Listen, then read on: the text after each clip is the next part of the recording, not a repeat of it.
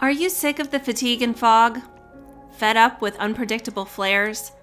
Hangry from the super restrictive diets? Hello, and welcome to Success with Sjogren's, a podcast empowering naturally minded and scientifically grounded women looking to reduce or even eliminate their Sjogren's symptoms. Hi, I'm your host, Dr. Kara Wada, a fellow Sjogren's Spoonie, triple board certified allergy, immunology, and lifestyle medicine physician, coach, medical educator, and mom. As a reminder, although I am a physician, I'm not your physician, and this podcast is for educational purposes only. Well, welcome, and thank you so much for joining this episode of the Success with Sjogren's podcast. I am super excited to be welcoming Dr. Martina Ziegenbein. I'm going to let her introduce herself, but she is a board-certified practicing rheumatologist and an expert in fibromyalgia, which so many of us with Sjogren's also have. And I'm really excited to talk with her today to learn more about fibromyalgia, but also some really cool and innovative ways that she is helping patients deal with chronic pain. So Martina, I'll let you introduce yourself. Hello there. Thank you so much for having me. It's a real honor to be here on your podcast. Congratulations on getting it started. So yes, my name is Martina Ziegenbein. I'm a board-certified rheumatologist. I practice currently in Cape Cod, Massachusetts. I only moved here 9 months ago in March 2021. And I have been working here since April.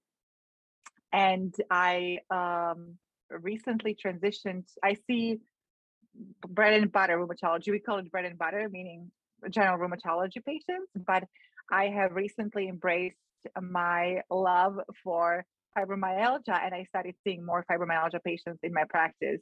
So that's in a nutshell. I have been a rheumatologist since 2007, and I have been in the United States since 2001. And could you share, I know a lot of the listeners who are listening to the podcast maybe already see a rheumatologist, but what are some, conditions that fall into that bread and butter that you see on a day-to-day basis in the clinic? Yes, good question. So I see a lot of patients with rheumatoid arthritis, psoriatic arthritis, gout, osteoarthritis, polymyalgia rheumatica.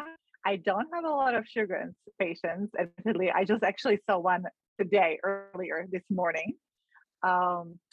And pseudo-gout, that would be bread and butter. And of course, as I said, I'm trying to build up my practice as a rheumatologist with fibromyalgia. So I'm seeing more and more fibromyalgia patients, yes. And can you explain a little bit to us about fibromyalgia? I know as I was starting, I graduated medical school in 2010. I have to get the dates all right. But even as late as then, I think there still has been this, like, is it a diagnosis? Is it, is it real? What is it? Kind of this question and kind of gray area around it. So Thank you. Yeah, I love the question because it just underlies that there is still a lot of confusion about it. So I appreciate the opportunity to talk about it. Fibromyalgia is, in a nutshell, clinical syndrome when patients hurt in multiple places in their body, and it cannot be explained by other findings or diagnosis. So as you know, patients with rheumatoid arthritis also hurt in multiple areas, but they have evidence of objective inflammation. They have swollen, tender, hot joints. And they're just one comparison. I'm just picking one diagnosis to compare it to fibromyalgia. Patients with fibromyalgia hurt all over. It's above and below waist on both sides of the body, and they don't have additional explanation for the pain. They don't have any visible inflammation, any joint deformities as a reason for pain. And I should mention many times, often, fibromyalgia comes with a host of other problems or symptoms, which includes difficulty sleeping or not feeling refreshed in the morning, then resulting fatigue. Many patients, I would say almost 90% of my patients with fibromyalgia report brain fog, which is a Mhm. weird situation when they cannot quite put a finger on it, but they feel like their head is in a fog. They cannot focus, they cannot perform well. It's a very debilitating symptom when it happens. But to continue the other symptoms, they can have TMJ symptoms, irritable bowel. Many patients experience bladder problems or vaginal pain, all as part of fibromyalgia. Basically, all of that kind of falls in that category. It can be very frustrating and demoralizing, so to speak. I think that's what has been so profound for me when I see patients in the clinic, in the office as well, is and having dealt with some of those symptoms personally too, the quality of life, that suffers, and the trouble, you can have going through those just regular activities of trying to make dinner, take care of the kids, and get through work, all of those sorts of things. Um, what Right, I didn't realize it. I have actually fibromyalgia back pain, and it has been quite. I'm kind of now jumping to another topic. How Oh, like please. it has been very enlightening and very encouraging for me to experience improvement from methods I'm teaching my patients and my clients. So it's yeah, I was just gonna say that I'm sorry that you are also a sufferer, but at the same time, I'm hopeful for you because there is a lot of hope for us. Absolutely. That's why I was so excited to connect and hear. So Dr. Martina and I met through kind of through serendipity, both involved in some leadership and position empowerment activities. And I was so excited to hear kind of her journey in hearing and learning and bringing these treatment options to my attention and to the attention of a lot of patients. And so I would love if you could share kind of with us what that is, kind of how it works. Walk us through. Yes, of course. I'll try to kind of keep it simple because that's how I try to explain it to my patients. But basically, just to compare it to like traditional rheumatologists or the traditional training is that we examine the patient, we ask them questions, we become suspicious about symptoms when they tell us they hurt all over, and there is not enough on exam to be suspicious about inflammatory process. So we suspect fibromyalgia. We do sometimes run the test, but then the way we have been explaining it to patients is that it's central sensitization syndrome when the brain has volume on pain on high volume. Basically, Mm. there is increased pain sensitivity, and that's correct. But we have not been really given as rheumatologists super effective ways to manage it. And the new way I starting discovering over this past summer, is that brain is responsible for production. So it's not just that it increases the volume of pain, but it also can generate the pain. And the mechanism behind it is that it's on high alert. When the brain is on high alert, it can produce pain. And I give an example of, and so it's basically a mind-body syndrome. An example of a short-acting body-mind syndrome is when I blush as a response to embarrassment, or mostly embarrassment, or when attention is given on me, my face turns red. And that's, everybody accepts that this is a physiologic reaction. It's not a disease, and it goes away when the emotion of embarrassment goes away. Well, in the same way, the mind-body syndrome can be chronic, meaning the brain can be producing physiologic symptoms but they last longer.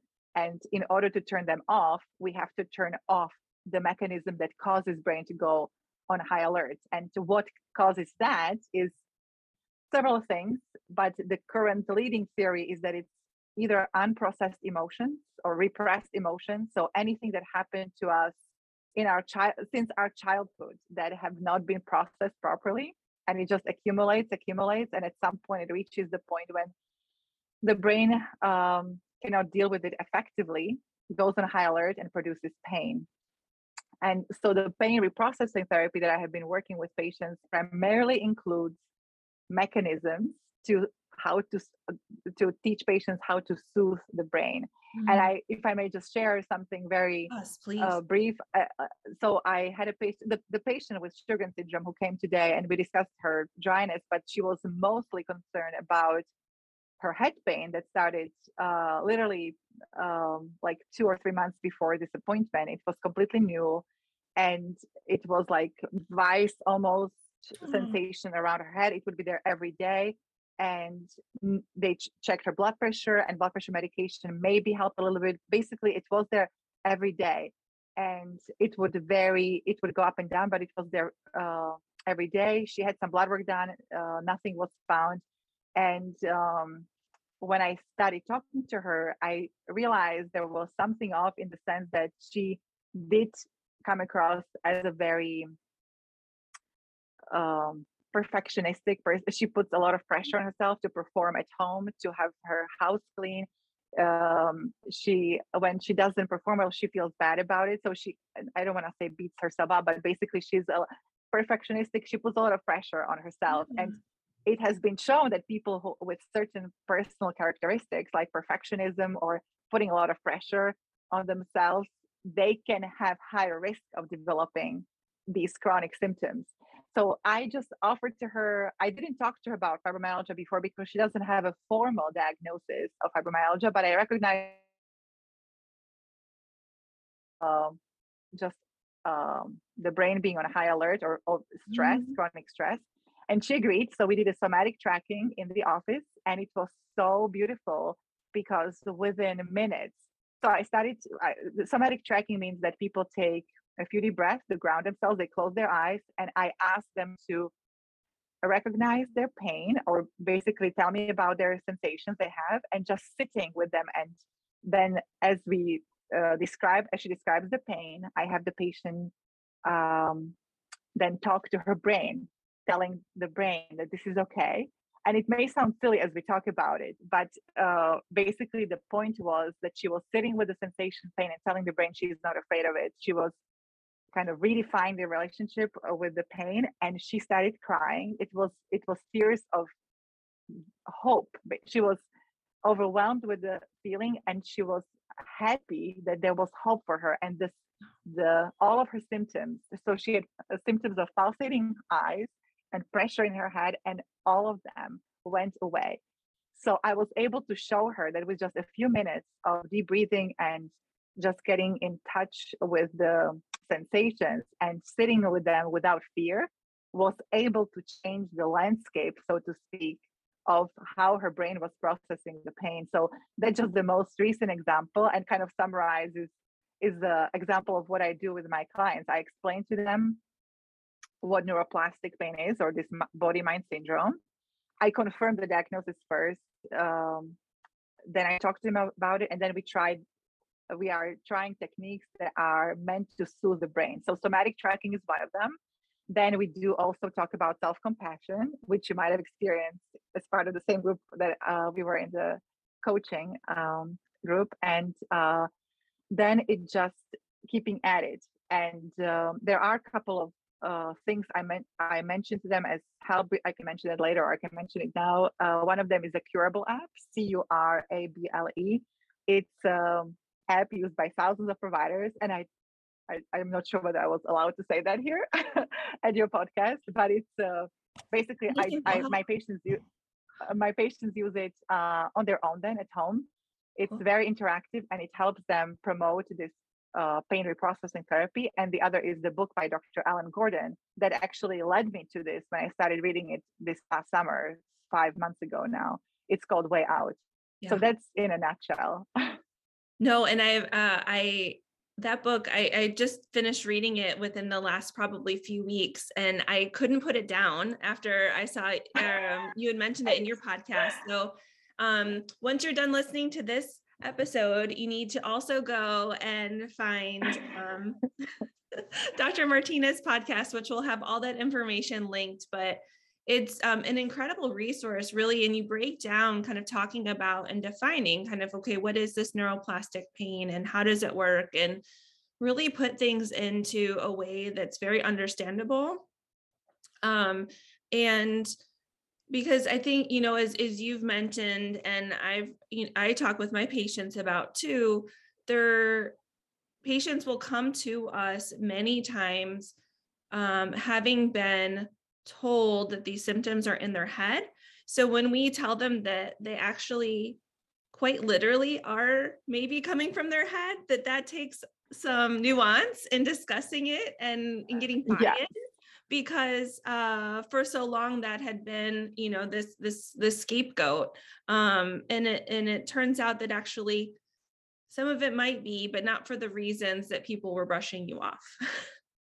Right. And I appreciate you actually bring up that point because it is relevant, the nuance you mentioned. And what I tell my patients is that the pain is not in your head, it's in your brain. And it still takes there. So most of the pushback I get from my patients is when they don't believe that's a good enough explanation. So, and some patients, they will never accept it. But most of the time, when I start talking to patients who have been struggling with pain for a long time, and they sometimes they have been given diagnosis of fibromyalgia, sometimes have not. It's really just chronic pain that starts it off. Most of them are very receptive of this information because it gives them hope that they can change it. And that's what I wanted to point out here is that any type of body mind symptom is, I don't want to say good to have because like ideally you don't have anything, but it's good to know that it could be body mind because you then have power to change it. You have power to improve it. I'm a proof of it myself, and it really works. As opposed to when you have gout, for example, and you have a swollen, raging gout, swollen toe or swollen wrist or hand, you have to take medications. You have to make it better because it doesn't usually go away on its own. With both and measures you can use on your own to make yourself better, and that is so empowering. And as I said, most of my female patients respond extremely well in terms of accepting the information. It's not an overnight process, it takes time, but it's very empowering. And I will just mention so that male patients don't get, or men don't get upset. I have only 3 patients right now with fibromyalgia that are males. And one of them is completely accepting of it as a body mind syndrome and is working really hard to improve it. The other 2 are a little reluctant, but I think they just need more time because for some reason in men's world, they don't consider it like sufficient. Like it's considered to be weak when you have a body mind syndrome. And I'm working on figuring out how to explain to them that it's not, that it's, so I'm working on that. I think one of the things that really sold me on it, or kind of helped me to understand it in reading kind of the way out and listening, your explanations of it too, is that we have science too to show the before and after. So kind of with maybe speaking to like the functional MRIs or like imaging. Yes. Thank you for leading me into it. So the Alan Gordon in his book, he mentions, so one of is like his case study, the first patient that he had, or the most famous one, he had a young teenager who had severe abdominal pain. And this was still at the beginnings when the pain reprocessing therapy was not as famous, so to speak, but he was already doing. Alan Gordon is a psychologist, a director of the Pain Psychology Center in LA. And he took this young teenager under his wing, so to speak, and he met with him. I think they said twice a week for 8 weeks, and then once a week for a few more weeks. They did a functional MRI before onset of pain reprocessing therapy, and then at the finish, so like 3 months apart. And it was really truly remarkable, the changes that were seen on a functional MRI of his brain. So for clarification, functional MRI is MRI that only shows activity of the brain. It doesn't necessarily show exact structures or anatomy problems. It just shows activity, electromagnetic activity.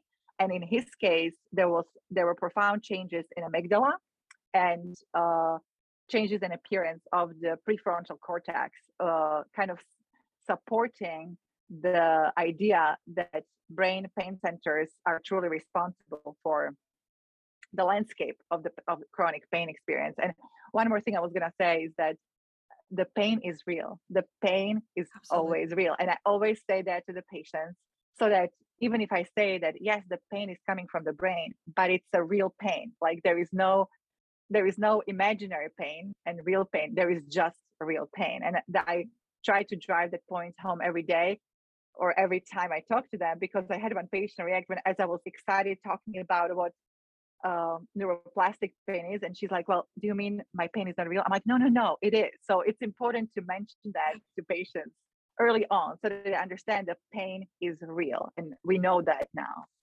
So yeah, just where it originates from is different than we thought. Yeah, so the science is behind it, and then I don't know whether we have time. I let you decide. I was going to mention Alan Gordon and Howard Schubiner and Dr. I forgot his name now. I apologize. So I think it's I apologize. Another scientist at Colorado University. They did a study with 150 patients. They randomized them to 3 groups. One was placebo, so no treatment. Second was standard treatment, which was some psychotherapy, and I think just education about pain. And the third was the pain reprocessing therapy. These were all patients with chronic back pain. Mm-hmm. And they did the study of interest, or the group of interest, where they did the pain reprocessing therapy. That was 50 patients. And on all of the participants, they did functional MRIs before, and then 12 weeks. So after 12 weeks of the study, and they had phenomenal success rates in those 50 patients who underwent PRT, pain reprocessing therapy. I think 66%, so 2/3, had substantial reduction of pain and about 30% complete resolution. So no other chronic back pain study showed such phenomenal results. And there were profound changes in their functional MRIs, again, confirming that the brain changed, hence the pain changed. And the principal was people were taught how to bring down the high alert of their nervous system down to calm down the brain. So, yeah. I think what I find to be so just absolutely exciting, being here in Ohio, and I have a lot of patients who come from kind of rural Appalachian Ohio, areas that have been tremendously affected by the opioid crisis. So much of that driven by, people seeking treatment for chronic pain. And so hearing that there are other modalities out there that are incredibly safe, and that are things that are tools that you can learn, to do over time, with practitioners, and then on your own at home, kind of almost like physical. I think of it like physical therapy for our brain, kind of brain therapy. Yes. Like how incredible to have this, and I feel like just need let everyone know. No, and I have to tell you, Kara, I absolutely love you said it, because this is kind of a natural conclusion of our discussion, but also this is how I feel, and I feel the same way about it, that everybody with chronic pain should know, because there are 70 million of people with chronic pain in the United States, and most of them don't have to be. And this is, as you said, incredibly effective and also incredibly cheap. Like once you make the initial investment, either you buy a book, or the curable, or you work with a coach like you and I, but eventually this stays with you for the rest of your life, no medications. And I'm not saying that there is no role for medication. Some people may have additional need for treatments. Like I have fibromyalgia and RA, so I'm still getting treatment for my RA. and I still want to exercise if I'm doing physical therapy and so on. But the chronic pain as a big group that governs most of chronic pain patients is really up to being corrected by these very effective and self-efficient treatments that are, because people can do it by themselves. So I share your enthusiasm, and I do think it's the future of chronic pain treatment personally. So yeah, I'm it's hard to contain my excitement. I don't always like exude it. It was one of those, as I was reading it, just really realizing the power and the potential, and thinking, how can we just get this information out to folks and kind of share the science and the information, and hopefully just build on what's already been started. I appreciate that, and we are on the same wavelength. We, spreading it to patients and people with chronic pain, and I share your excitement, as I said. Yeah, so. I think what has struck me and kind of really, in particular within the Sjogren's community, is I stumbled upon some of the support groups online, which that community and support is so important. But there was so much hopelessness and despair and just in those groups. And so to find avenues to share with our community that provide hope and encouragement, and that you can, whatever success looks like in your mind, that we can work towards achieving that, is, that's kind of the mission and of this work that I'm trying to do, is that, may have to redefine I really success appreciate to some degree, but but I really appreciate that you're doing that for your patients and clients with Sjogren's. And if I may just mention something, that I just realized as you were talking about. So Sjogren's is an autoimmune inflammatory disease, but it's important to mention, in my opinion, as I just told you earlier about the patient I saw earlier, she has Sjogren's that is confirmed by my exam and ophthalmology exam. She has positive ANA and SSA antibodies, but she also carries this extra group of symptoms that are not related to Sjogren's, but they could be blamed on Sjogren's by somebody who doesn't have expertise. So it's important to have a coach or rheumatologist or physician like you, provider like you, who can tell them, no, this probably is not Sjogren's, and it could be mind-body syndrome, because it responds to the treatment that I did with her. And there is no shame in that. Like, people can have an autoimmune inflammatory problem, and they can have additional symptoms that are not part of the initial autoimmune diagnosis. And I think it's important for people to know that, so that they can distinguish. She came with a head pain, and I think she was worried initially that this was from her Sjogren's. Yeah. And I was able to explain to her through, I did a review of systems, I did the exam. It went away. So she was able to show for herself that it was her nervous system on high alert. So it's important to know and note. So mindfulness, like, when are we doing things to ourselves, so to speak, and not to beat ourselves up about it, but when are we doing things that are causing our symptoms, because we are stressing ourselves unconsciously, basically putting our nervous system on high alert. Yeah, and there's so much overlap, and I think we see kind of on a daily basis too, in patients that come in with, I call them misbehaving immune systems, but there does tend to be this a lot of people who are helpers, who put others before themselves. And so being able to learn some of those skills and techniques to use along with modern medicine, ways to decrease the stress, turn down the pain amplification, provide your body with good nourishment, so that it can do those different processes to repair, and to, as we're learning more about microbiome, all these things can work together. So I think, coming from that idea of how can we use and as opposed to or.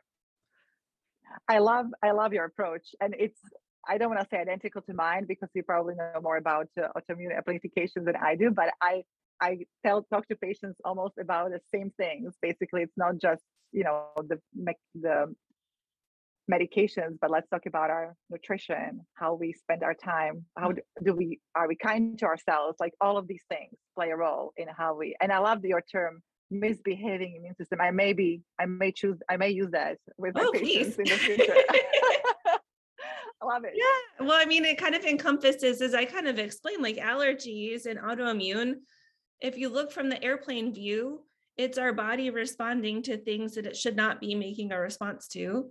And obviously we are, you and I on offline can get into the nitty gritty of like how that happens and how that differs between autoimmune and allergy, but because it definitely gets complicated very quickly, but at its surface, it's not doing what it was supposed to do. Right. Yeah. I love the explanation. Yeah. Well, thank you so much. Where can people find you if they want to think about working with you or want to check out your podcast? What is a good way for them to connect? Thank you so much for allowing me to market myself. Oh my gosh, absolutely. It's my podcast is called Winning at Fibromyalgia, and actually my website, I was just recently able to figure out how to link the same name, www.winningatfibromyalgia.com. So when they punch that in, they will come to my website, and I am building it with more resources. But that's how they can contact me. They can either schedule a consultation or write me an email, which is now working. My assistant has been able to figure out. Awesome. So that's a celebration. I know. But they don't teach us these things in medical school. No, and they should. They should. It was very stressful for a few long days. But I appreciate the opportunity, Kara, seriously. And I wish you the best with your podcast and your business. And I am so grateful that you're raising the awareness about Sjogren's, about all the things that a human can do to improve his health, not just by taking medications, but by attending to his or her body. It's priceless. That's more of that needs to happen in our community. So thank you for doing that. Yeah. Well, I thank you so much for taking the time to join us. And I hope that we will get to talk about this more soon. Maybe one of these days we'll be, on here again, 100 episodes from now, talking about new results and how this is helping. Or yes. Yeah. I might do a study. I might do a study with my patients and I might publish it. We'll have to chat. Be exciting. Yes. Well, thank you so much. And good luck with everything. And everyone, please check out Winning with Fibromyalgia. It is a great podcast, and start from the beginning and work your way through. They're pretty quick episodes, but really jam-packed full of great information. And I found to be really helpful. So thank you, Kara, so much.